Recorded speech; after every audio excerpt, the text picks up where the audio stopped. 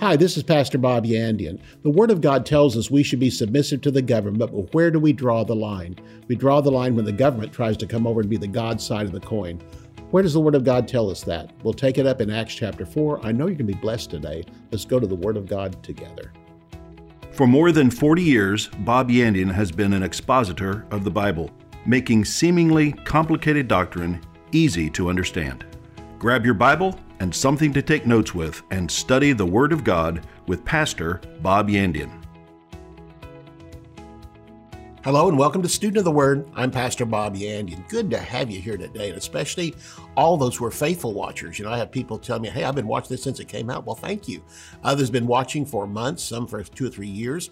And I don't want to leave you out. If this is your first time to ever say, who is this guy talking to me here? I pastored for 33 years. I now have a program here on television, and I'm big on YouTube. And for those who want to go back and dig out some archives, they're there on YouTube. So again, we're glad to have the new guys here today, and thank you. I trust you'll like it, and you'll hang around and continue to watch it from day to day.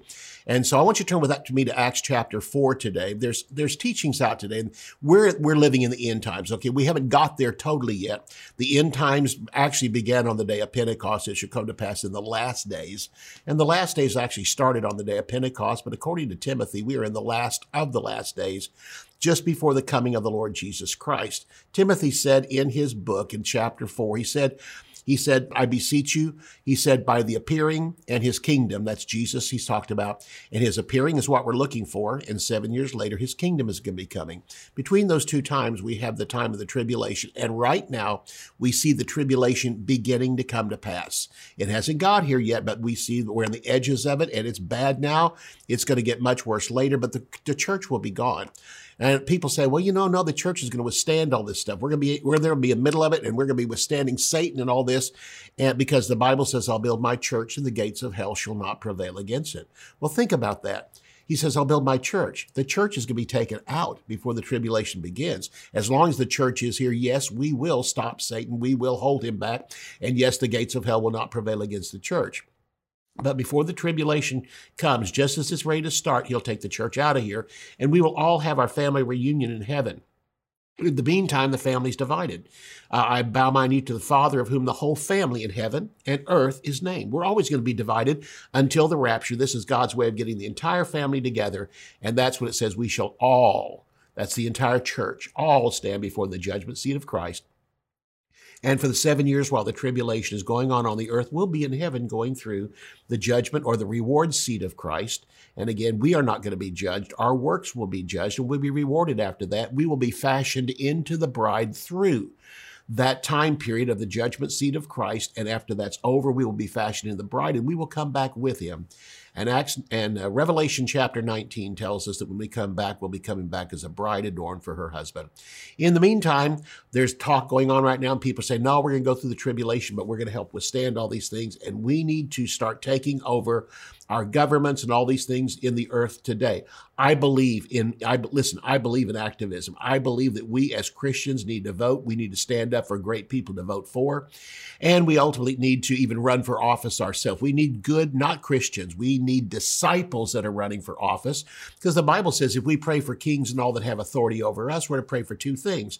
Number one, that they will be saved. And number two, they'll come to the full knowledge of the truth. That word epignosis means full knowledge. I mean, that's revelation knowledge, God's knowledge, to come to the full knowledge of the truth. This is what we're praying for. Not for them to just become Christians, but for them to become disciples. What the United States needs in Washington is people who will not be swayed. People who will be stable. And the only ones that can be stable against the satanic things going on in our country right now and around the world is those who are born again, and they have come to the full knowledge of the truth and are able through the word of God to look Satan in the face, all the temptations, all the troubles, all the mess our nation's going through, and say it like Jesus did to the devil. It is written, it is written, it is written. So we're coming back today to, people are saying, well, we're going to save the United States. Honestly, I don't believe the United States is coming back. If it does, please, I'll be the first one to tell you I was wrong, but I do not believe the United States is coming back. Jesus is coming back. He's coming back first for his church, and then 7 years later, he's coming back to set up his kingdom here on this earth, and we will be rising to meet Jesus in the air. In the meantime, though, we do not sit down. We don't just do nothing. And we just live like Christians we normally do, go to church, witness to a few people, things like that, and we go out to eat with people. No, we also, on the other hand, get involved and we vote. We promote the right candidates, work with those candidates. But understand this, it's not up to you to save this nation, and it's not up to you to save the world. That's Jesus Christ himself. He is the Savior of the world. Do we have rights and privileges here in this country? Absolutely. But again, what I'm telling you is that we're not going to save the world. Jesus is going to do that, and that will come after he has taken us to heaven, and after the tribulation is over, he will come back and establish his kingdom here. In the meantime, what do we do? There's certain scriptures, such as in Romans chapter 13, Timothy tells us some scriptures too. Peter also tells us some scriptures that we are supposed to be submissive to our government. And oftentimes we read those verses and think, well, no matter what they tell us to do, we're supposed to do it. But now we're going to talk about some verses here in Acts chapter 4, of which the disciples, when threatened by the Pharisees and told never to preach again the name of Jesus, stood up against them. And what's this simply saying? There comes a time when if the nation pushes too far, that we have a right to stand up. This is very similar to what I'm thinking about. There's verse of scripture says wives are to be submissive to their husbands. Now that's as far as things are going good. Even if he's an unbeliever, it says be submissive to him. Understand he's the head of the family. But what if he beats you? I mean, the Bible says if he's pleased to dwell with you, well, if he beats you, he's not very pleased to dwell with you. And on top of that, you better get out of there to save your own life. And in that case, God will allow divorce. And what about adultery? Well, I'm supposed to be submissive to him while he's running around with other women. No, the Bible says that adultery is a proper thing for divorce in a marriage when one will not change. If they keep on going and refuse to change, then no, it's time to leave them. God has somebody better for you out there. So again, yes, that verse, be submissive to your husbands, yes, generally yes. But when it passes certain points, you have to say, wait a minute, the same thing is true with our nation. When it says in there, be submissive to your governments, obey the laws of the land, pay your taxes, things like that, yes, I will. But there comes a certain point, as in this case, where they say, no, you can't preach again in the name of Jesus, just like they told in the Old Testament that the prophets could not, they had to bow down to these idols and all these different things. And we have that. And so we have Shadrach, Meshach, and Abednego, and they did not bow down before that God, and they were thrown into a fiery den, and yet they didn't burn up. God protected their lives. Others, though, in the Old Testament, where they were told not to preach again in the name of Jesus, and they were to bow down to these foreign gods, and they wouldn't do it, and they were killed, they were martyred. But again, we find it. And so, again, in the Old Testament, these are found there. Daniel was one too that when told to bow down to this God, he would not do it. And so they threw him in the lion's den. But yet he came out afterwards and he was fine. And so he proved and stood with it. And so this is the same thing with us today. And so in Acts chapter 3 and in Acts chapter 4, we have a story of a man at the gate beautiful that was healed. And because he was healed, many thousands received Jesus as Savior. In Acts chapter 2, Peter preached a sermon on the day of Pentecost, of which it says that 3,000 devout Jews out of every nation under heaven were saved, received Jesus as Savior, and those 3,000 continued steadfast in the apostles' doctrine, prayer, breaking of bread, fellowship. They went to church. But then in chapter 4, when it opens up, the Pharisees are so angry because this man was healed at the gate beautiful, over 5,000 people gave their lives to Jesus Christ, joined the church, and man, the church was exploding. And they saw this thing coming. They said, we're going to have to stop this. So they pull these guys in and threatened him and told him never to preach again in the name of Jesus. And they told them, they said, whether to obey you or to obey God. Here's the point. Whenever national governments cross the line and start telling us what to do spiritually, we have a right to stand up and say no. And that's what they did. They said no, whether to obey you or to obey God. You have pitted us against God. All right. Render unto Caesar the things that are Caesar's, but unto God the things that are God. It's now come to a crossing point where you have crossed over to the things of God. You're trying to tell us what God has told us to do, and you're trying to tell us not to do it. So they said, no, sir, we're not going to do that. Whether to obey you or to obey God, we will not do that. And so they threatened them again, and they went to their church. And here's the church service where they came and told everything that was told about them. In Acts chapter 4, take a look at verse 23 down through verse 31. It says, in being let go, this is when they were released. Peter and John were released from the Pharisees and allowed to go back. They went to their own companions, their own company, it says in the King James. In other words, church. Do you have your own company? Okay, do you have a church you can go to? Do you have those that you can fellowship with and go to them and report what's going on? They'll all agree with you in prayer, and that's what these guys did. It's important to have your own church to go to. And so they went, and apparently there was a church service going on, and being let go, they went to their own company and reported all that the chief priests and elders had said to them. So when they had heard that, they raised their voices to God with one accord and said, Lord, you are God, you made the governments, and we're supposed to bow down to the government, so we're going to do what they say. No, that's not what they did. Notice what they said. They quoted Scripture. They said with one accord, Lord, you are God who made heaven and earth and the sea and all that in them is, who by the mouth of your servant David said. They're quoting from Psalm 2.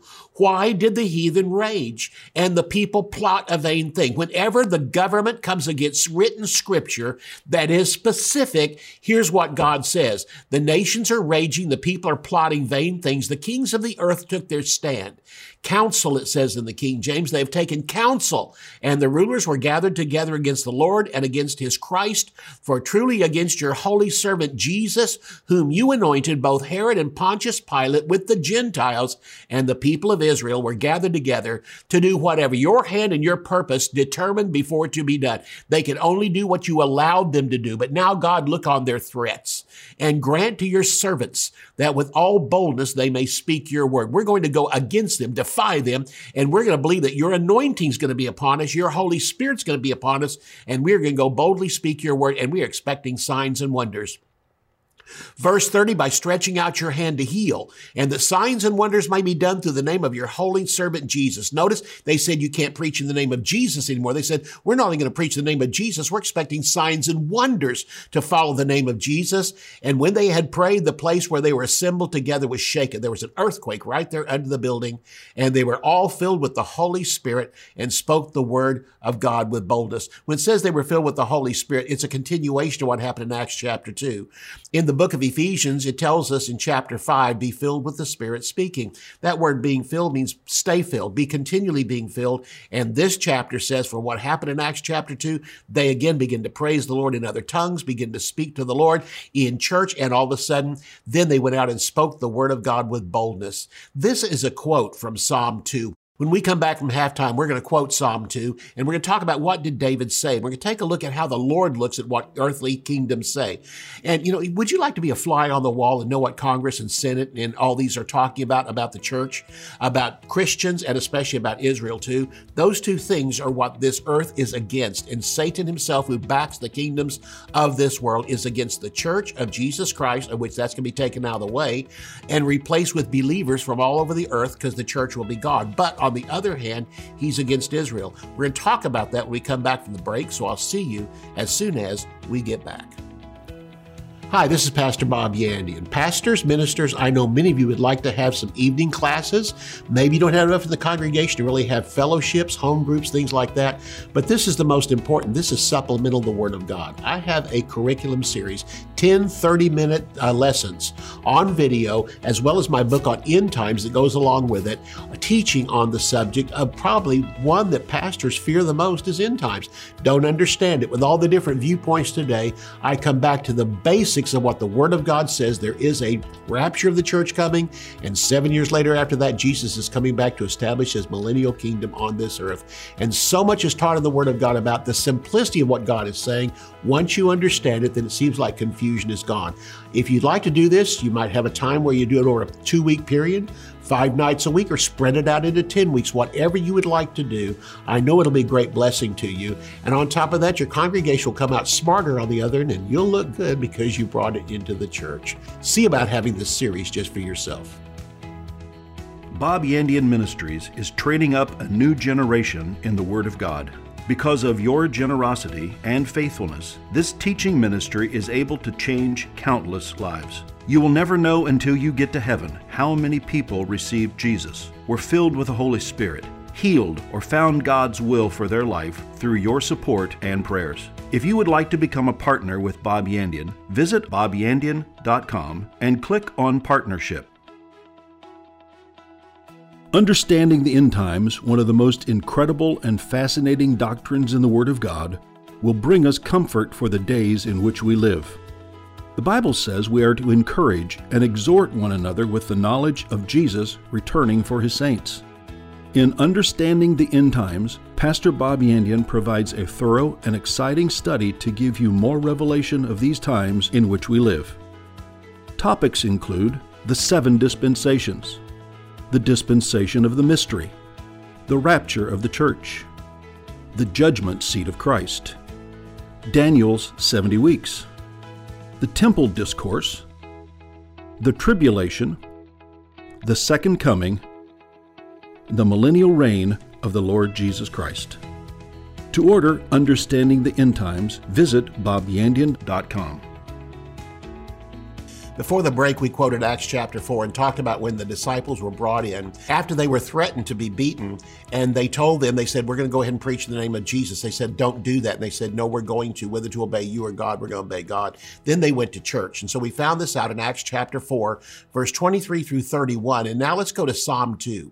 And in Psalm 2, this is the verse they were quoting. They said, as David, your servant, said, and we're going to go to Psalm 2 and read what David said. While you're finding that, let me again just say to those of you who are those who stay with me, those of you who walk with me, fellowship with me through the mail, all those who send and support me monthly, those of you who are my partners, thank you so much.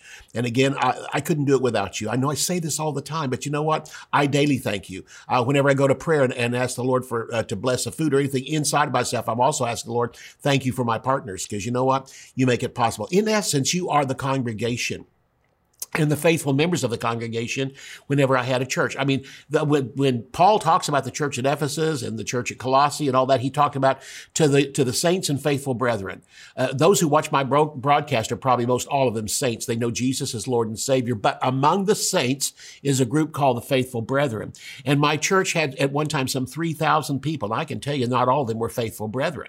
We had a great number of people that attended, but out of that we had a segment, maybe some 25 or 30%, that helped support the church financially. These other might give from time to time, but those who faithfully stuck with me, those are the faithful.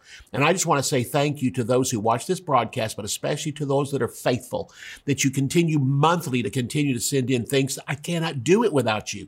You say, but you got God. That's right, but God works through people. He gives to me through people, and I give back to God through people. If I give finances into some ministry, I give it through people, but ultimately it says in Hebrews chapter 7, there he receives them. That's the tithes and offerings. The Lord Jesus receives them, of whom it is witness that he ever lives. I'm giving it to a human being that's going to die one day, but God in heaven gives it. I mean, it comes through Jesus.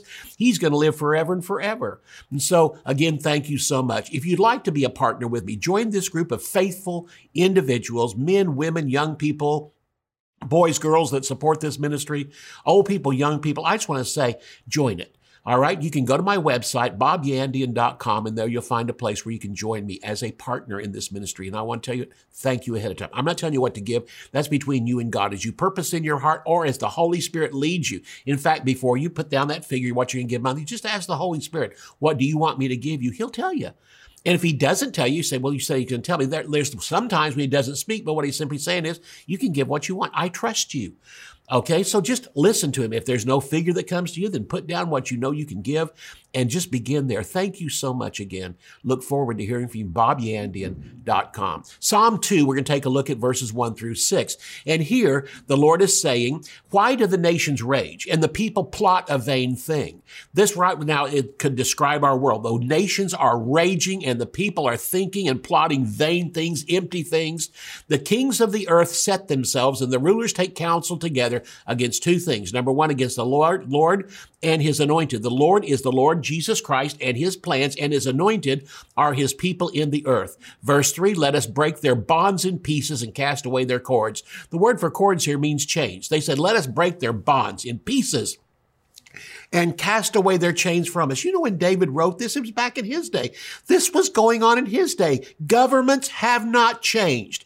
They have two major enemies, Jesus Christ and his believers in this earth, and Jesus Christ and his nation in this earth, which is Jerusalem, which is Israel. I want you to understand something. There is no nation on this earth that is eternal except for one nation, and that is Israel. The United States is not eternal. England's not eternal. There's been some that have been here, like Rome, that have been here for thousands of years, but you know what? They are not eternal.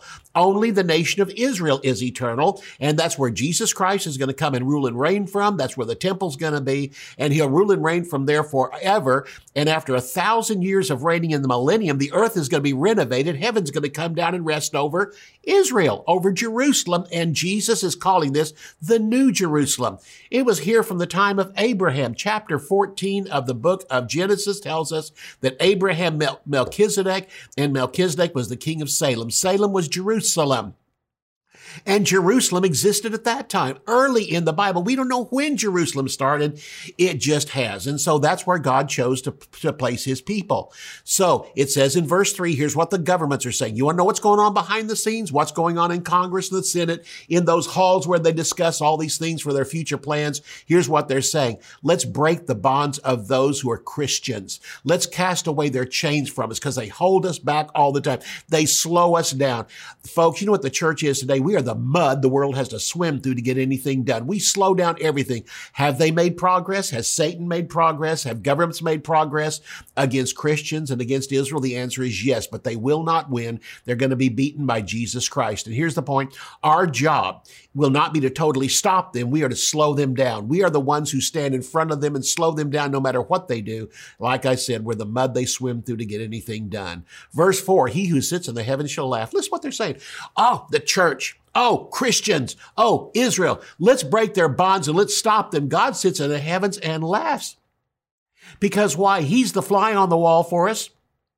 He's the fly on the wall that wrote this to tell us what they're saying. You say, well, what are they saying today? I mean, 3,000 years later, the same thing, exactly the same thing. That's what they're saying behind the scenes. It says in verse 4, he who sits in the heavens will laugh and the Lord shall hold them in derision. You know what the word derision means? When you deride somebody, you make fun of them. God's in heaven, Jesus sitting next to him on the throne, and God the Father saying, did you hear that? They're going to overthrow Christians. They're going to overthrow the church, of which I said the gates of hell would not prevail against. He said, did you hear that? And he's punching Jesus, and Jesus saying, yeah, I heard that. They're laughing and deriding and making fun. Oh, let's break their chains. Let's get rid of them. And they laugh and make fun of them. It says in the rest of that verse there, the Lord shall hold them in derision, and then he shall speak to them in his wrath.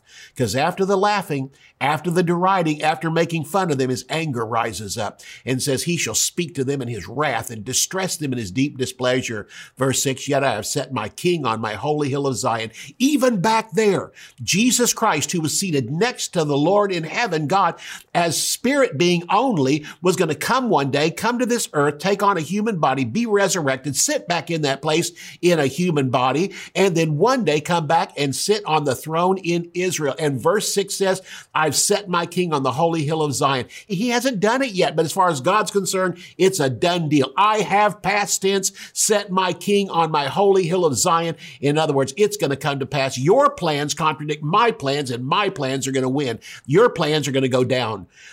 First of all, let me just say in these verses of scripture, I'm going to come back and kind of amplify what's been said here. But as a minister, I receive so many urgent requests. For years as I pastored, and I still get them today. Stand up for this, stand up for that. Please make your phone calls, sign this petition, all that. And I do, but I understand one thing. Ultimately, Bob's not going to stop all this. I'm going to be mud till Jesus Christ comes back. As far as this government's concerned and world government's concerned, welcome. I'm mud. I'm going to be the one you have to move through and slow you down tremendously to try to get anything done. And so as a minister, I receive again urgent requests asking me to act immediately about an upcoming government regulation about to be imposed against Christians of the local churches of America or also Israel. And these requests are for congressional petitions, phone call initiatives, letter writing campaigns to congressmen, senators, legislators. The opinion seems to be if the church doesn't act, we'll surely lose our nation.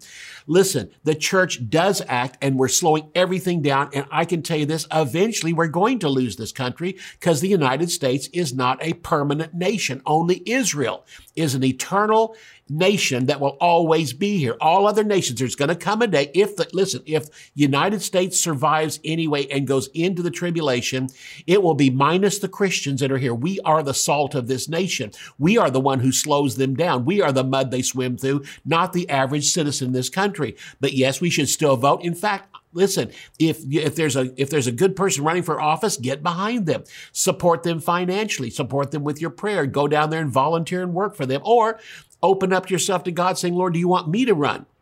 Because we need, again, good disciples in office. But even then, we're not going to change the direction of the world. It is set according to the Word of God. But in the meantime, every day we are here is one more day to receive Jesus Christ and to spread the gospel of Jesus Christ for others to be born again. So I don't believe in sitting back and doing nothing, expecting God to do everything about our nation. No, we have a responsibility, and it's found in the Word of God, our responsibility to our nation. I do write. I make phone calls. I call congressmen and senators, and I have my congressional offices that I come in contact with. I have at the time when I pastored, I had my congregation do the same. From time to time, when I sense an urgency about a situation, this is part of our national responsibility and privilege, especially in the United States of America. But I don't believe that letters, phone calls, voting, backing candidates, and petitions alone will deliver our nation. No, it takes God in heaven and concerned Christians to send the letters, all those different things. But what's going to happen is Jesus Christ is going to come back. We're told again to pray for our leaders to be saved and come to the full knowledge of the truth. 1 Timothy 2:2. So how do you pray? Usually Christians are praying for petitions. They're praying for congressional acts that are coming up. They're praying for certain bills that are coming up. And that's all right to do that. But the Bible says pray for them, first of all, to come to know Jesus. When's the last time you took some very liberal senator, a woman, a man, a congressman, or something hugely liberal, influencing this nation totally in the wrong direction? And usually we pray, well, Lord, get them out. Let's get somebody good in there. Why don't you pray for them to receive Jesus? Why don't you pray for them to come to the full knowledge of the truth and become a disciple of the Lord Jesus? Pray for open doors for those that are around them to minister to them. Hold back demonic powers by stopping Satan and simply coming against him. Say, Lord, I break the blindness that's over them. I break the blindness of Satan that's over them. And I ask the name of Jesus, their heart be open to receive Jesus as Lord and Savior. Because why? We need mature believers to run for office. This is so important. This is what we're to pray for. So we pray for them, again, to receive Jesus as Lord and Savior and come to the full knowledge of the truth. But I know what some of you are thinking. Yeah, but these guys are so far gone, I don't think they are going to get saved. Listen, I think they're so far gone, we need to get them out of office and vote them out of office, get somebody else in there. But I'm not going to pray for them to be saved because they are too far gone. Well, you know how many said that about Saul of Tarsus? He was further gone than these people. These people aren't killing thousands and thousands of Christians, but Saul of Tarsus was. And yet he got saved. And you talk about probably people saying if anybody doesn't get saved, it's going to be him. He will never get saved. Again, we need mature believers to run for office, and we also need mature believers. And if that means getting somebody saved and then getting the Word of God into them, having those around them help to mentor them and mature them and disciple them, that will be it. Again, but God doesn't wring his hands over past or current legislation in Washington. In fact, he's in heaven rejoicing because he sees the end. His Son will rule and reign over this earth, and on that day, the kingdoms of this world will become the kingdoms of our God and of his Christ, and he shall reign forever and forever. Listen, this is just good stuff. We'll continue it tomorrow. So until tomorrow, have a great day. You can order resources, become a partner, or browse free articles and podcasts by visiting our website at bobyandian.com. You can also join our mailing list and receive weekly devotions and the latest ministry updates. If you would like to contact Bob Yandian Ministries, visit bobyandian.com and click on Contact. To contact us by mail, use the address on your screen. Thank you for watching today's broadcast. We'll see you next time on Student of the Word with Bob Yandian.